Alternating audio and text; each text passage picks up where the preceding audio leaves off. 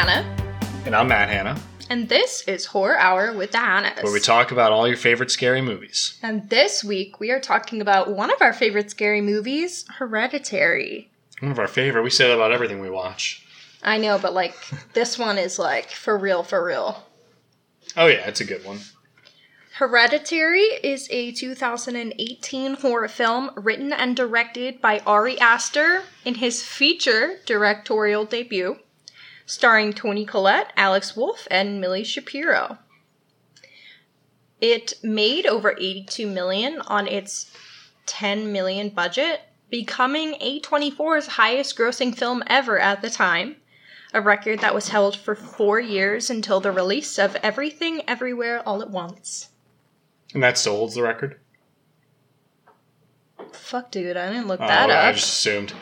I was looking up this one. I'm saying right now it still holds the record. I'm pretty sure it does. Well, what else would have made the same amount of money? Yeah, it's a good point. Something I thought was really interesting is that this was critically extremely well received, yet audiences polled by CinemaScore gave the film an average grade of, guess. C. D-. D-? Yeah, well, no, D+. I'm a liar. Audiences don't know what's good for them. I think that's legitimately insane behavior. There's actually a lot of reasons why that happened, though. There was a lot of discussion about this. It's because there were 3 types of people that saw the movie, right? So there were people that liked scary movies, saw it, and thought it was scary and liked it. That was probably 1/3. There are people that liked scary movies, saw it, and thought it wasn't scary and dumb, so they gave it a bad. I can't process that. We saw it with a friend that felt that way. Yeah, and I can't process that. And then there are people that probably don't like scary movies that saw it and were scared by it and really unsettled and disturbed, so they also gave it poor reviews. So there you go, only 33% of people would have been for this movie, right? If I'm generalizing all those, then that would make sense. You'd be in the D range. But yeah, I would say that it did its job for over 60-something% of the people, almost 70%, in being scary. Yeah. And unsettling and disturbing. So that's why you can't trust audience scores.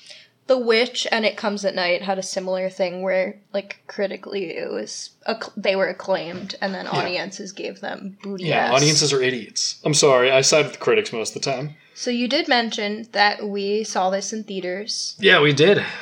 I would like to talk a little bit more about my experience, because beyond just seeing it in theaters with you, I had originally heard about this movie because a trailer was played in Australia before a PG-rated family film.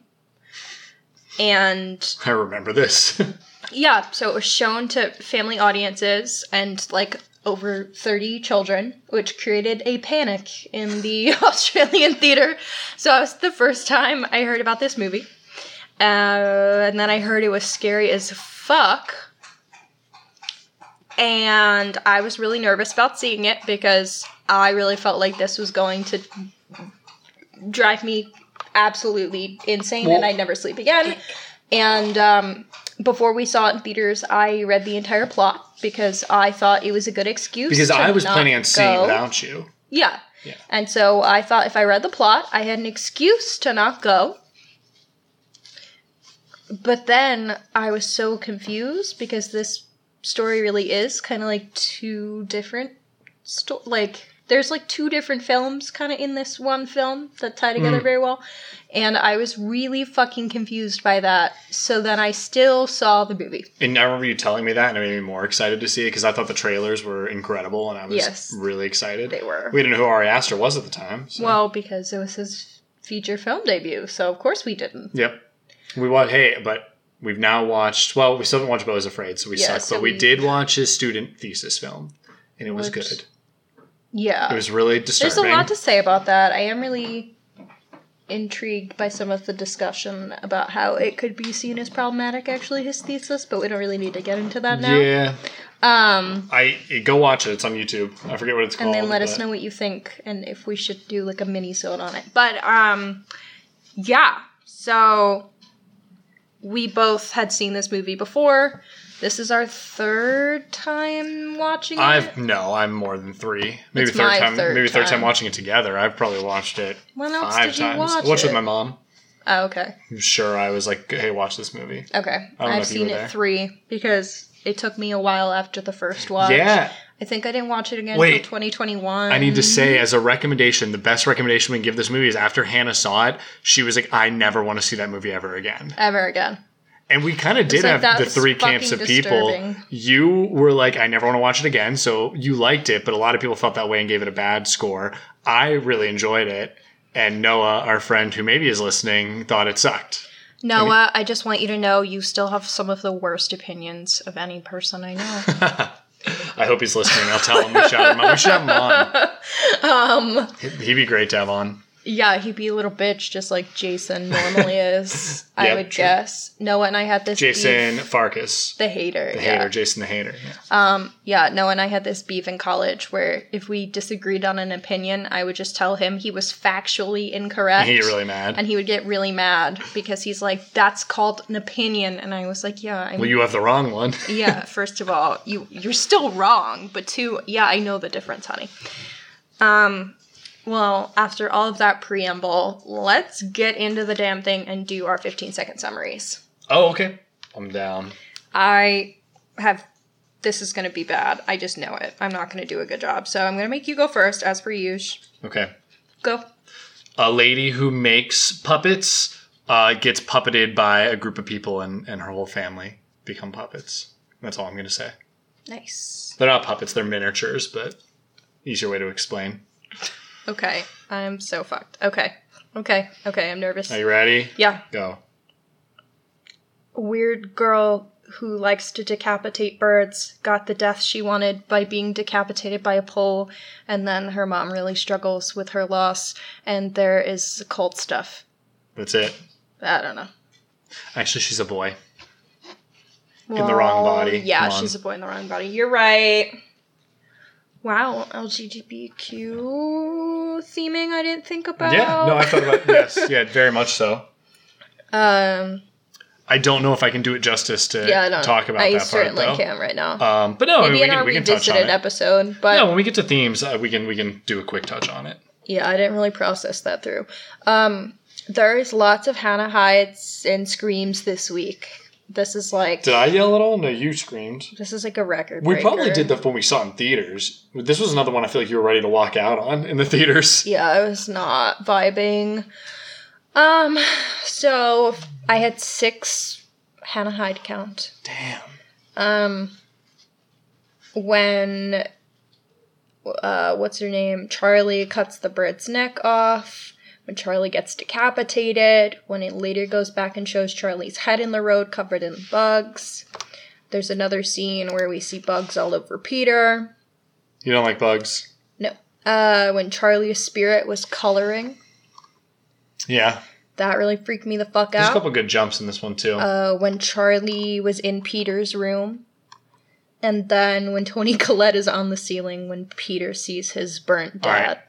Lots of spoilers since I haven't done the plot description yet. Oh, yeah. Well, it's fine. Screams, I had 5. Do you actually go through... I didn't realize we haven't had this many that you actually go through and talk about where your screams were. I haven't in the past necessarily. Haven't? Sometimes I do, sometimes I don't, but I actually wrote all of them down. Okay, yeah, that's fine. Something that really disturbs me in this movie is every time Charlie goes... I was going to say, I was worried you'd peek the mic doing that. Her clucks are goddamn horrifying to me. I don't know why. I used to do it all the time. Yeah, it was movie and it scared fucked you. up. So there's like one scene where, is it Pete? No, it's Mom's driving, Annie's driving, and all of a sudden you just hear, and holy balls, that was awful. And then most of the rest of my screams were, like, towards the end when, like, Toni Collette is, like, lurking in his bedroom, and then when Tony's on the ceiling, and then when there's naked people just randomly in the corner, and then when Tony's, like, piano wiring her neck. So the end really just got me a lot. The end is really scary. This movie does, and I've used this term a lot, but, like, accelerates, I think, in a really good way, and it's paced well, where it's, like... kind of like building up to this like insane finale. With a lot of like kind of slow tension, and I like it. Other than some bombastic scenes, like when Charlie loses her head. Yeah. But all right, let me do the full plot read, and then let's talk more about it. My bad. It's okay, you're fine. I'll speed read once again. Do it. All right, you ready? Okay, miniature artist Annie lives with her husband Steve, their 16-year-old son Peter, and their 13-year-old daughter Charlie. The family attends the funeral of Annie's mother Ellen, at which Annie is surprised at the number of mourners in attendance. She attends a bereavement support group revealing her troubled childhood and that she and her mother had a fraught relationship until Charlie was born. Meanwhile, Steve receives a phone call telling him that an unknown perpetrator has desecrated Ellen's gravesite, but does not reveal this to Annie. Peter's invited to a party, and Annie insists that Charlie go with him. At the party, Peter leaves Charlie unattended. She eats some chocolate cake with walnuts in it and goes into anaphylactic shock. Peter drives Charlie to the hospital. She leans out the window for air. Peter swerves to avoid a deer lying in the road, and she is decapitated by a telephone pole. In shock, Peter drives home and leaves Charlie's headless body in the backseat of his parents' car, which Annie discovers the following morning. Following Charlie's death, Annie becomes resentful towards Peter. A traumatized Peter drifts through life in a daze, and Steve tries to continue life as normal.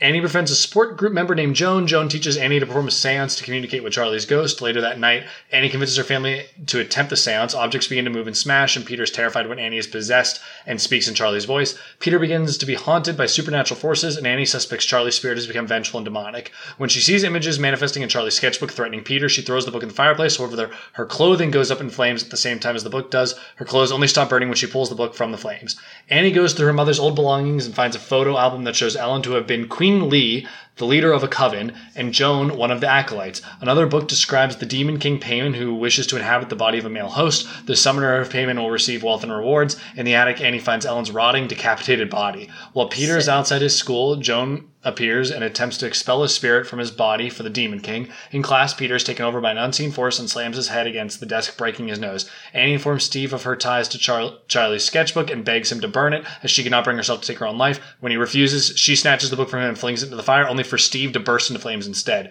Naked coven members begin gathering, both inside and around the house. Peter wakes after dark and finds his father's charred corpse, then quickly notices one of the coven members in a nearby doorway. A now-possessed Annie then chases him through the house. He attempts to hide in the attic. Annie follows him and then beheads herself with a piece of piano wire.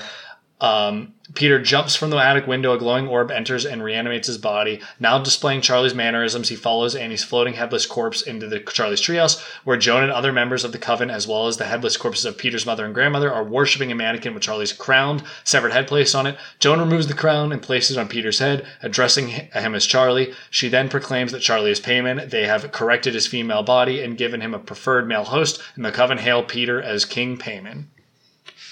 Hail Payman. Fucking horrifying. Yeah, I liked your sound effects as I was reading. Because this... You're adding some this shit is horrifying. It doesn't sound scary when you read it. I thought it sounded scary when I read it before seeing the movie. Maybe because you sped read it. Didn't sound scary. I can't even comprehend what I'm reading when I do it like that. Yeah, that's fair. I'm good at reading out loud, apparently. Only a couple ums. Only a couple stutters. Impressive. Maybe you have a talent. You should be like in broadcasting. Yeah. That's a good idea. All right. So, is it general thoughts time? Do you like this movie? It's a good movie. It's good. Fucking horrifying ass movie. It has one of my favorite performances of my lifetime, which is Toni Collette in this. Give that woman a retroactive Oscar. Yeah, this is just a clear indication that like there is bias for horror movies in the Oscars. I mean, who cares what the Oscars really? But like, I'm gonna care because Toni Collette is super talented. Gives, I think, one of the most like gut-wrenching performances I've seen, and just not even a nomination. And yeah, it was ridiculous. It was really upsetting. I think this movie is quite scary, really disturbing. And like really like checks all the boxes for I think what you would want out of like I want to say out of a possession movie, but it's a possession movie that is like does more than just be a regular possession movie, and I think that's really cool. About a haunted family, it's like Insidious could never.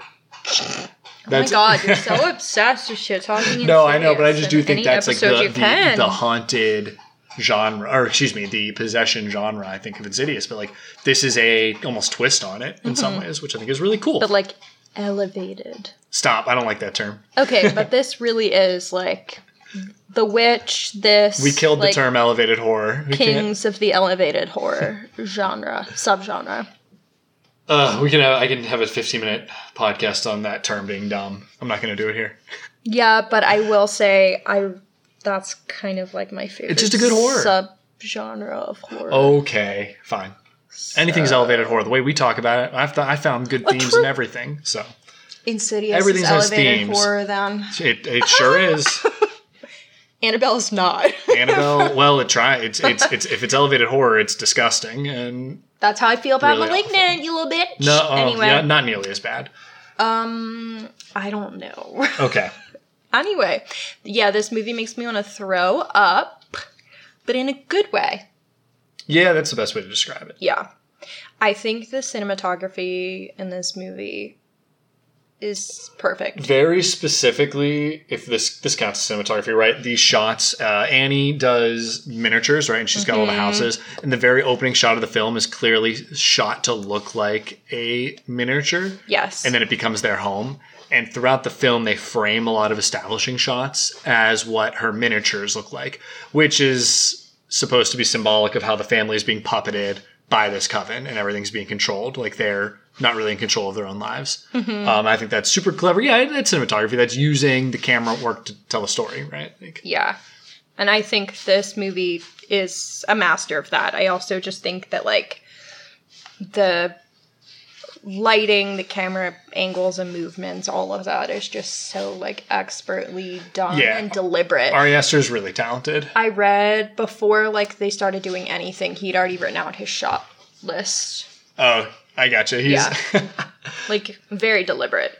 I'm trying to think. There's a lot of directors who are really different about that, and I can't remember. There's like a Scorsese and Spielberg are like very different. One like writes out everything, and the other like shows up and like blocks on that day. I think Spielberg's the blocks day of. That like, tracks for me. He is like one of the, and that's something about Spielberg. If you don't know, he is the best at moving the camera and blocking people. Like some people are really good at blocking people. Some people are really good at moving the camera. He is like apparently supposedly like the master of combining the two. And I think that's cool. Sorry, random fact. But cool. Yes. Well, this man had all his shots written out. I think Ari Aster did a good job of both these in this movie as well. Yeah. Blocking and movement. Sorry, derailed. Yeah, this movie is hard to watch in a lot of ways. I think it's like very upsetting. And sorry, the Toni Collette giving a performance, her scream cry when she finds out about Charlie's death is God. Like you almost want to like cover your ears. It is so upsetting. And I think it's real. Something I really love about that scene actually is not Toni Collette. It's actually that we see it from the lens of Peter. Right? Yeah. We, when he, when she finds the body, it's just showing Peter in bed, and his face is just kind of like, not unfazed, but he's not like he's still in shock and like not fully processing what's going on. And Jesus, it's like really moving to have it shot like that. Yeah, it is. It's very deliberate. Yeah. And you bring up Peter, and I feel like it's funny we're talking about Toni Collette, and I think she does steal the show, but it's Nat Wolff, right? So good. From the Naked Brothers Band. Alex Wolff. It's Alex Wolff from the Naked Brothers Band, if you remember that show. Side note, when I was little, I watched like an episode. Like I did not watch the show, but I watched an episode, and my brother went to my mom and said, "Mom, Hannah's watching a show about naked people." And I had to say, "Mom, it's on Nickelodeon." You were not allowed to watch the show after. No, I just didn't think it was a good show, so I didn't care. But that's fact, him, and he is really good in this, and I think he's fucking crushing. You kind of forget how good he is because Toni Collette is just insane. I don't know. I think I just thought of something. Both. Toni Collette in this, or Toni Collette in Knives Out, because she's also so good in that. This. You're famous. I love her vocal fry in that. She's so good at that. Like in a complete 180. She's really talented. We love her. Yeah, I do love Toni Collette. That's Matt's celeb Toni, crush. Come on the pod. Yeah, that's definitely a celeb crush. Yeah. Something else that I love about this movie is just like the eye for details, especially when it comes to like foreshadowing. When you rewatch this movie, there are so many small details that you can see very early on that things are awry or that people, like, in the community might know what's going on. Like, right in the funeral scene in the very beginning at Grandma's funeral, people are looking at Charlie kind of weird. Yep, and that guy shows up at the end as well. Mm-hmm. There's, like, in the very beginning again, you kind of can see someone, like, watching Charlie at school. They're trying to think what else. There is, like, the first time that the pole is shown when they're driving down the road before the they party. show the symbol. They kind of show the pole, the telephone pole. How about everything about, like, the mom's family all being messed up? Like, her brother took his own life. It's not say messed up. Said, like, mom was trying to put people in him. Well, mom was trying to... I think it goes twofold, right? Yes. It's like you can interpret it as they had a legitimate mental illness, or you can interpret it as mom was trying to put a demon in him. Trying to put a demon in her husband and her son because both of them were diagnosed with having hallucinations. Yeah. Brother was DED, I thought they said. No, mom is DID. Oh, no, mom had DID. You're right, sorry. Which is dissociative identity disorder, for anyone unaware. And the direct quote is, "My mom didn't have an easy life. She had DID, which became extreme at the end. And my father died when I was a baby from starvation because he had psychotic depression and he starved himself. And there's my brother. My older brother had schizophrenia, and when he was 16, he hanged himself in my mother's bedroom, and of course the suicide note blamed her for putting people inside him." You're right, this does work twofold. It's like they could have mental illness, or it could all just be because this coven was trying to put a demon in them. And, like, generational trauma and also hereditary mental illness are big themes in this movie. So it's twofold, like you said. Very cool. Yeah, this movie is really good. I think it's hard to, like, rate because, though, it's like I don't always want to watch it. It's like not one I, like, want to go out of my way to watch sometimes. But when I do, I always enjoy myself. I kind of think it's a perfect movie. If I'm being, like, straight up. Well, I'll be straight up say I like Midsummer better. I don't. I like this better. Wow. I actually did a poll on our Instagram asking people which one they like better, and it was a pretty even 50-50 split. Reasonable. But I think I like this one better. I think overall, it's, for a horror, it certainly scares and disturbs me more. And I do think that some of the cinematography in Midsummer is just, like, absolutely 10 out of 10 stunning. Like, that movie is beautiful and the use of light is very deliberate. But there's something about this one. Oh, no, I get it. It just makes me feel more. Yeah, I'm surprised. And I'm more engaged, I think, for, like, the runtime. I guess I'm surprised because you were not, like, born a scary movie lover. And by born, I mean, like, you didn't like this stuff when you were younger. So, like, have a movie that is, like, actually very upsetting to be something you really enjoy, surprising based on what I know of your opinions of other movies. But that's cool. Good for you. I'm happy you like it. Yeah. What else do you think this movie did really well? We said cinematography and acting. I loved the plot, to be honest. Like, it's so goofy. Weird. You mind if I talk about that for a second? Yeah. Sorry, I asked you. I really like this. It is like a twist on the normal possession thriller. Like, it's about it's not about a family being possessed. It's about a coven trying to create the possession. Well, but one of the members is already possessed. Like, Charlie is Payman. From the moment Charlie gets turned into Payman when she's born, as they say, mom, or Ellen, the grandmother, comes back into her life. And mom did not let grandma around Peter at all. Yes. They wanted Peter's body, and mom wouldn't let her around. And then when Charlie was born, she's like, you know what, I'll let you have her. And then their mom has some figurines of, like, grandma breastfeeding Charlie. And, like, it's very clear that it was a crazy, too close relationship because Charlie has been Payman since she was born. We'll have to talk about that. And I think that's, like, a very interesting, like I said, twist on this and from a different angle. And that's cool. I think that I haven't seen anything like that before. Yeah. It's a cool plot. What do you think? It is a really interesting how up until Charlie passes away, you very much just think it's a horror about grief and loss, which it still is. But then Charlie dies, and it's like, boom! Charlie dying possession is crazy. And, like, seance. Charlie, that head scene, we had no idea that was coming, because they marketed it. Well, I knew, because... Well, they marketed it like Charlie was a big part of the movie. Yeah. And then all of a sudden, you're 30 minutes in or whatever, and Charlie's her head goes dead. Flying off. Yeah. Yeah, it is. That part, like I said, then you get right back to the part where Peter just drives home in shock, and they shoot all of it, like, from facing his eyes, right, like, facing him, and he gets in bed and just sits there with his eyes open all night, and then, like, the sun comes up, and you hear Mom go to the car and find the body, but you still stay with Peter the whole time. Crazy. This is a wild movie. I, feel like it's hard to talk about, though. Yeah, I'm really struggling to talk about it, actually. Every time you ask me a question, I'm like, oh, duh? Like, I don't know what to say. Well, we'll have a lot to say in themes, so when we get there. I feel like I kind of want to just go. No, we got to do favorite scenes. Tied to, like, the things that I like about this movie will fall under the discussion of themes.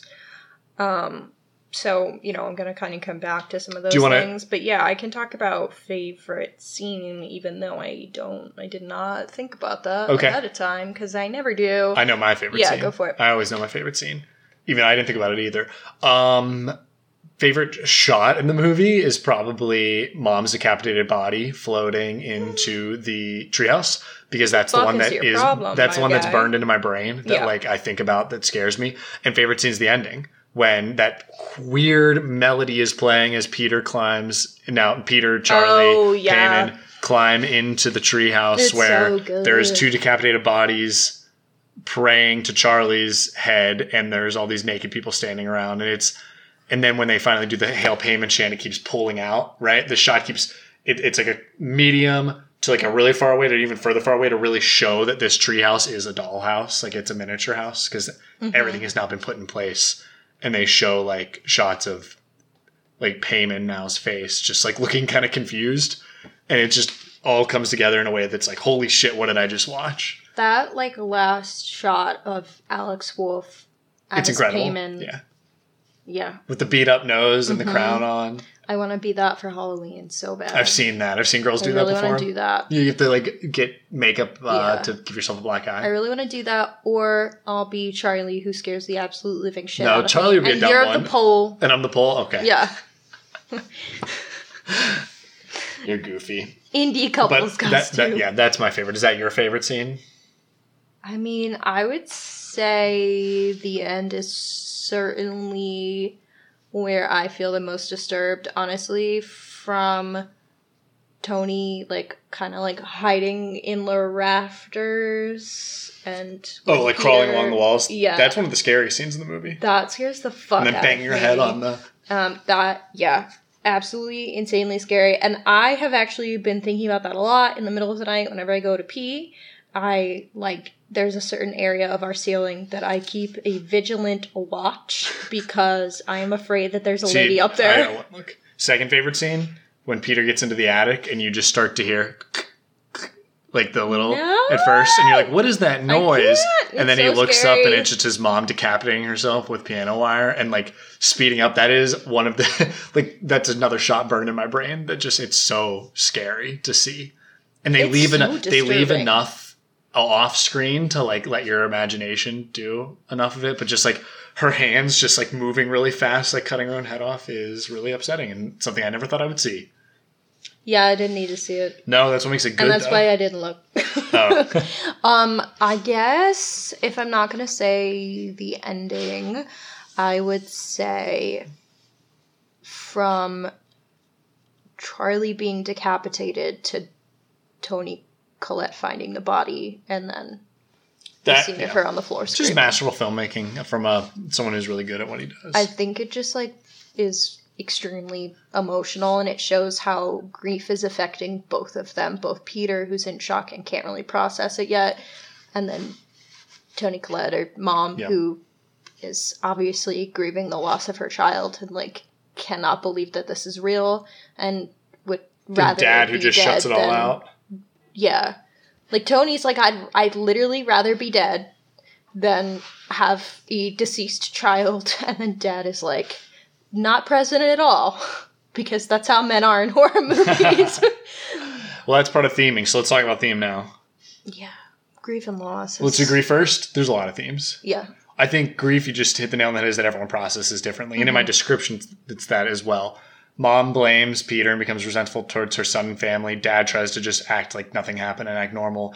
And Peter becomes very depressed and just drifts through life, like, uninterested in the things around him. Yeah, like, there's a scene of him smoking weed with friends at school, and they're all talking, and he's just kind of like, he's there, he's doing the marijuanas, and he is just, like, kind of sullen and not speaking. And it also shows he has a lot of, like, he starts having panic attacks in that scene where he's smoking the weed, but then there's one later in the movie as well that's just kind of showing, like, these feelings of anxiety that are hitting him as well. Yeah. Which, yeah, so you kind of get the whole movie's range. Yeah. And, like, different people's reactions. Mom goes even far enough to then try to fix her family's relationships in, like, ways that aren't helpful at all. Right? I mean, she literally goes to the point of having a seance because she wants to be able to communicate with her deceased child, and that is pretty severe inability to accept. Yep. I also want to say there are a ton of themes in this movie, so if we miss any of the ones that you're thinking, sorry. Leave a comment. Yeah. Because we're going to try to touch on what we can. We can only get so deep with so much. Yeah. Let's talk about the big one, the name of the movie. Hereditary, mental illness. Yes. And also tied into that, generational trauma. I think that's the big one. But enlighten me. Well, obviously, mental illness clearly runs in her family. I read the quote earlier, her mother, her father, and her brother all have mental health diagnoses, and we can assume that genetically she would also be she would genetically be predisposed to mental health diagnoses as well. I think it's pretty clear throughout the film that she has some sort of diagnoses. And I think it's also this concept of, like, what did I do by having children? Because I know that I'm predisposing them to that risk as well. And we can say payment is the allegory for it. Payment can be the allegory for this mental health. Yes. Because by having children, like by Toni Collette having children, she is possibly exposing them to her mother, who would expose them to the coven or try to get them to be Payman's host. But then also if you think about, like, if they literally had those diagnoses, it's the same. Correct. Yeah, it's so both. It works either way. I think, it is interesting because it's not just subtext in this movie. Like, they're noted to have... Yes. Like, some kind of But then their diagnoses kind of sound like mom. Maybe it could just be that. And I think that's kind of the point. Mm-hmm. But we find out in the movie that, like, Tony even tells Peter, like, I never wanted you. Yes. And it's so messed up. And she's passing along, like, generational trauma that she has from her mom to him. But it's also she never wanted him and tried to have a miscarriage because she was trying to protect him. Yes. She didn't want Payman in his body. She knew, subconsciously. Ill. Yes. Or have a demon. Or yes. They're the same thing in this sense. And it's like, but by having him and not wanting him, she then treats him like shit. Right? And, like, has this bad relationship same way she had a bad relationship with her mom. So another hereditary thing is to pass along this generational trauma. Right? Well, I still have more to say, even in the mental illness part. When she is at her support group, she says, I am to blame. I am blamed. And I think that those statements kind of serve two different things. Like, I am to blame. Like, she kind of feels like it's her fault for not protecting her family and her children. Which in this case, like, again, with Peter, it could be like, it's my fault for having children, or it's my fault for not protecting them from my mother, who's harming them. But also, I am blamed because, like, society will blame mothers and family for their children's traumas, whether they're related or not. So I think that it goes with both the mental illness and the familial trauma there, where, like, she is recognizing that is something extremely challenging that she's going through. Even when she goes to, like, to your point about, like, the familial trauma, like, when she goes to the support group, it's not really about, like, the current loss of her mother. She's just talking about all the ways her mom fucked her up, and then how she is afraid that she is fucked up and fucking up her kids. That's kind of how I take that whole scene. I think Ari Aster hates his parents. Yeah. But again, we haven't seen Beau is Afraid, but I've heard there are similar themings in that. And it's like, yeah, I don't think he likes his parents very much. No, I don't think so and he either. clearly had a very bad breakup looking at Midsommar. Yeah, man's been through it. Along with the familial trauma, I think in there is also, like, mother manipulation and, like, specifically relationships with your mother. Because I think it's obviously about her relationship with her mother, who very much manipulated her over time. And then also the ways in which then we see her kind of manipulating her own children. Specifically thinking about the dinner table scene where she's yelling at Peter. That scene is... It's hard to watch. Another gut-wrenching. Because everyone's been through something like that, yes. I feel like, with a family member, especially with a parent, where it's like the parent is just not being the bigger person and clearly picking a fight with their kid because people are human and flawed, and it, like, hits a little too close to home for a lot of people.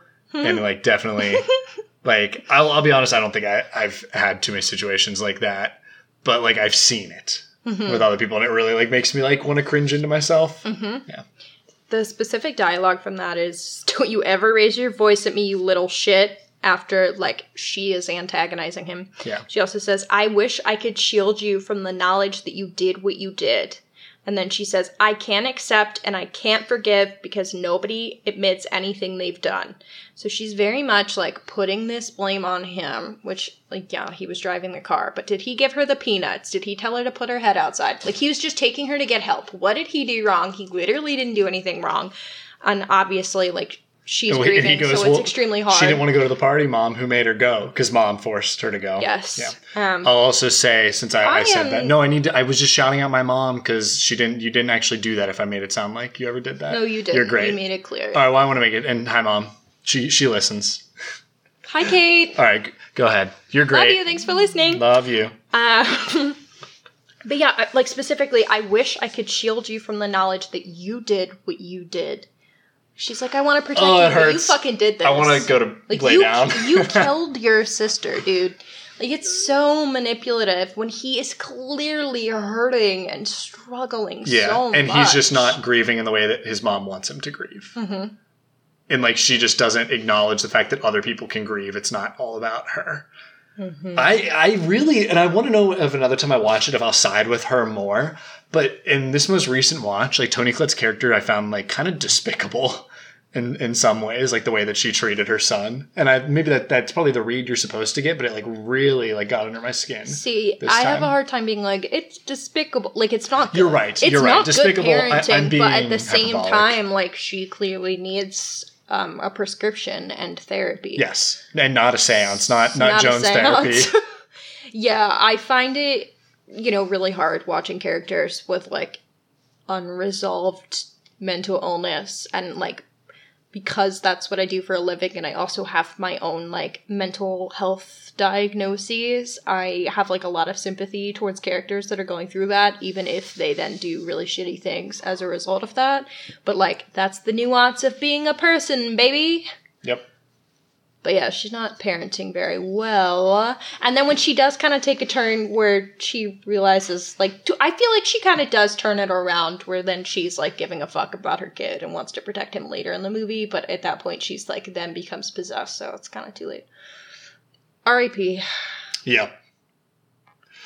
And I think all this does tie into, like we said, the generational bit of it, where it's like she clearly wasn't treated well by her mom, so she doesn't treat her kids well. And it takes one person to break that. Right? Unfortunately, Peter will not get the opportunity. Yeah, because he's a demon. Yes. been trying to think about, like, how her... You know how she, like, almost set him on fire? She was trying to protect him. She tried to, if you haven't seen it, she sleepwalks and tries to put paint thinner. Or she does pour paint thinner on Peter and then lights a match and herself. She wakes up as she's lighting the match. She wakes up, yep. And do you see that as, like, trying to protect him for what's to come? Correct. She's trying to subconsciously turned into probably herself as well. From the loss and the pain. And that's probably what her brother was doing. If we read it from the Payman perspective, is he's protecting himself. Yeah. And that's what Dad was doing. Because Mom, Queen Lee, was psycho lady. And not in terms of mental health, in terms of resurrecting a demon to get her riches, which apparently she did. And then she was wearing a wedding gown in one of the photos. So I don't know if Payman was like her husband, sort of, too. Like, that's what's very interesting is, like, Payman is her husband. It's her family. Her husband, but then also Payman is in her grandchild. She also just had family to try to, like, get Payman. Yes. Which is another generational trauma thing. Yeah, it's very self-serving. Like, I'm only having kids and then wanting my kid to have a grandchild for my own, like, benefit. This movie's so gross. Yeah, I love it. So you got another note there about free will. Tell me about it. Yeah, I think that's one of the other major themes of this movie. And I touched on this a little bit with the dollhouse. So Annie makes the, like, miniatures throughout the movie. So she'll make, like, a scene... and one of the scenes being her child getting decapitated. Which she says she's, like, basically making it to, like, process. She said it's an unbiased view or something. She says it's an unbiased view of the accident. Dad's like, what if Peter sees this? Like, what the fuck? And she's like, it's an unbiased view. Like, why is this mean to Peter? Yeah, it is. He's like, girlfriend, your son was there. Like, maybe you shouldn't let him see that. So she really does need some therapy. Sorry. Yeah, from day one, but especially as we get further into the movie. But yeah, I think the way that the dollhouse is, like, continuously shown, and it'll, like, scenes will transition from the miniatures to the characters, and there will also be, like, some of, like, the B-roll shots or, like, the setting shots of, like, far away, like, looking at the house, but that is also a lot of times, like, supposed to look like the minis, or literally are the minis in some points, and that's essentially just showing how, like, all of these characters are being manipulated by forces outside of themselves. They're essentially just dolls in a dollhouse. They don't have any agency. Clearly, like we said, Annie's mother set this up long before her death. And, like, no one has any control anymore because of what she's done. I also think you can see that throughout the movie with, like, the cult symbol is on the pole that Charlie's decapitated with. Like, it was always supposed to happen that Charlie would die so the spirit could move into Peter. And then Joan also, like, becomes a part of Annie's life and, like... She, like, infiltrates her life, and Annie thinks this is, like, a safe and helpful person that's helping her through her grief. But again, it's just another manipulation and another way that she doesn't really have control. Mm-hmm. You have more to add to that? No, I think you hit the nail on the head with everything. I want to touch on the gender theme really quick. I have one thing I want to say about it, and I think it'll be good. All right, here's my thought. If this entire cult can control this family's life just to kill their host and do all this work to get their demon the proper body, the proper preferred gender, then you can respect people's pronouns. That's what I'm saying. Oh my God. You can respect people's pronouns. You can treat people with dignity and respect. And that's all I'm going to say on it. Okay. What do you think, speaking of, like, a gender analysis, I just said that was the only thing I was going to say on it. No, okay. I have more to say than that. Specifically with, like, men versus women, since Payman needs to be in a man's body. Not needs, prefers. They make that very clear. No, he essentially needs her. They wouldn't have killed Charlie. I don't see it that way. I thought it was a preference, but I don't know. Okay, I guess. I think that Payman is just that. Yeah, that's just the. I don't know. It's a demon. They're not fully gendered. And why did they need to kill Charlie? Because they're doing what their demon wants. Sounds like he might need. I don't know, whatever. Wants, needs, doesn't matter to me. But clearly, like, this cult is seeing, like, the male body as preference over a female body, which, like, that's not new, so cool. But what do you think about the symbolism of... First, the symbolism in general of decapitation in this, because there's, like, several decapitated bodies and the decapitated bird, but then specifically it's only the women that get decapitated, besides the bird. Like, do you think that's significant? I don't. I don't know. I'm not something I, like, thought too much about. Yeah, I know. I just kind of sprung that on you. I was thinking about that, though. Like, I don't know what to do with that, I guess. So if you have any thoughts on... Decapitation is typically seen as, like, a clean death. Meanwhile, dad gets burned alive. That was usually reserved for women, right? In terms of, like, execution, like witches and stuff. Witch trials, yeah. And even not just witch trials, like Joan of Arc was burned to death, like things like that. Heretics, I feel like that's, like, very... And, like, decapitation was more seen as, like, clean. I'm wondering if it's, like... It's like a dignified death. Thinking about the source of, like, identity being in your brain, so Charlie's head needed to come off kind of thing. I don't know. I'm sorry. I don't have anything to add to this one.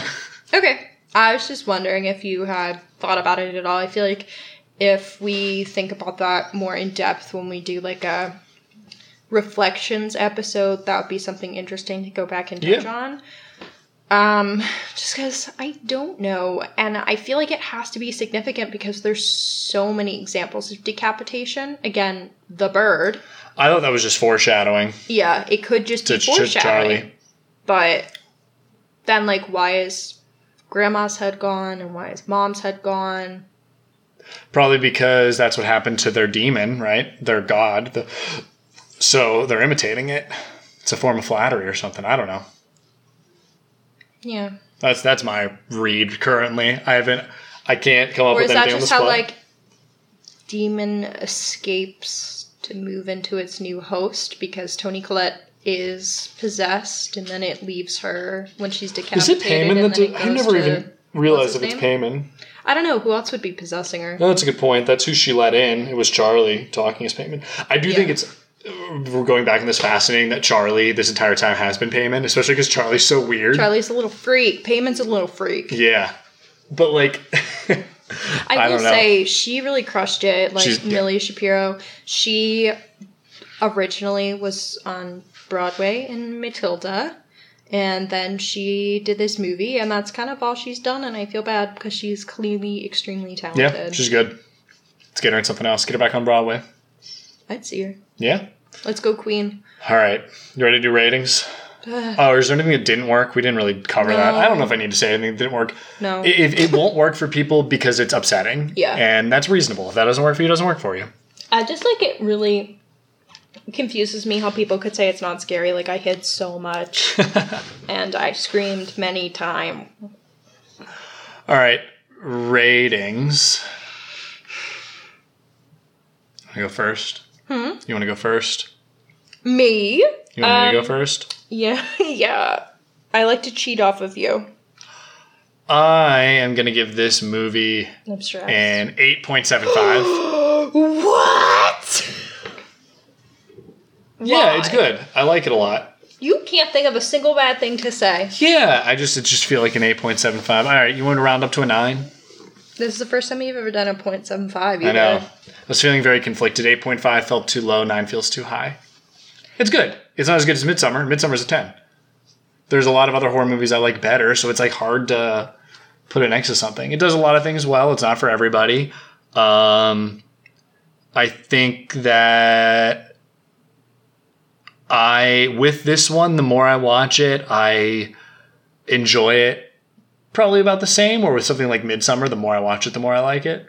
So maybe that's part of it. I feel like the more I've watched this, the more I've liked it. I think it But makes have you been less scared? No. Oh, okay. No, I have not. The first time I saw it was, like, earth-shattering. Yeah, no, that's it was just, how I feel still. I feel like I still feel the same level of fear and disgust, which are, like, how I like to feel after a horror movie. Maybe that's also why I struggle to give it a higher score, is because it is doing its job, but I don't like it. But it's not pleasant. It's not pleasant. Fine, 9. I give it a 9 out of 10. You convinced me. And because of that, like, do I find this pleasant? Do I, like, get excited to watch it? I don't know about that. So that's kind of where I'm conflicted. I'm kind of between a 9 and a 9.5 because I think it's a near perfect movie. It's just Have you rated everything we watched higher than a 9?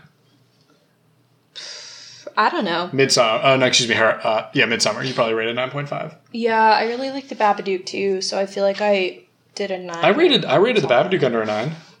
Huh. Pretty sure. My ratings are always garbaggio. Like, right, pretty sure... Give it to us. It's time to be done. I'm pretty sure every rating I've thought back and been like, that was wrong. Like, Saw, I think I rated it wrong, which is the last one we recorded, but whatever. Depends on the day. Yeah, it does. So today, I'm between a 9 and 9.5. I think this is a work of art. Ari Aster is fucked up.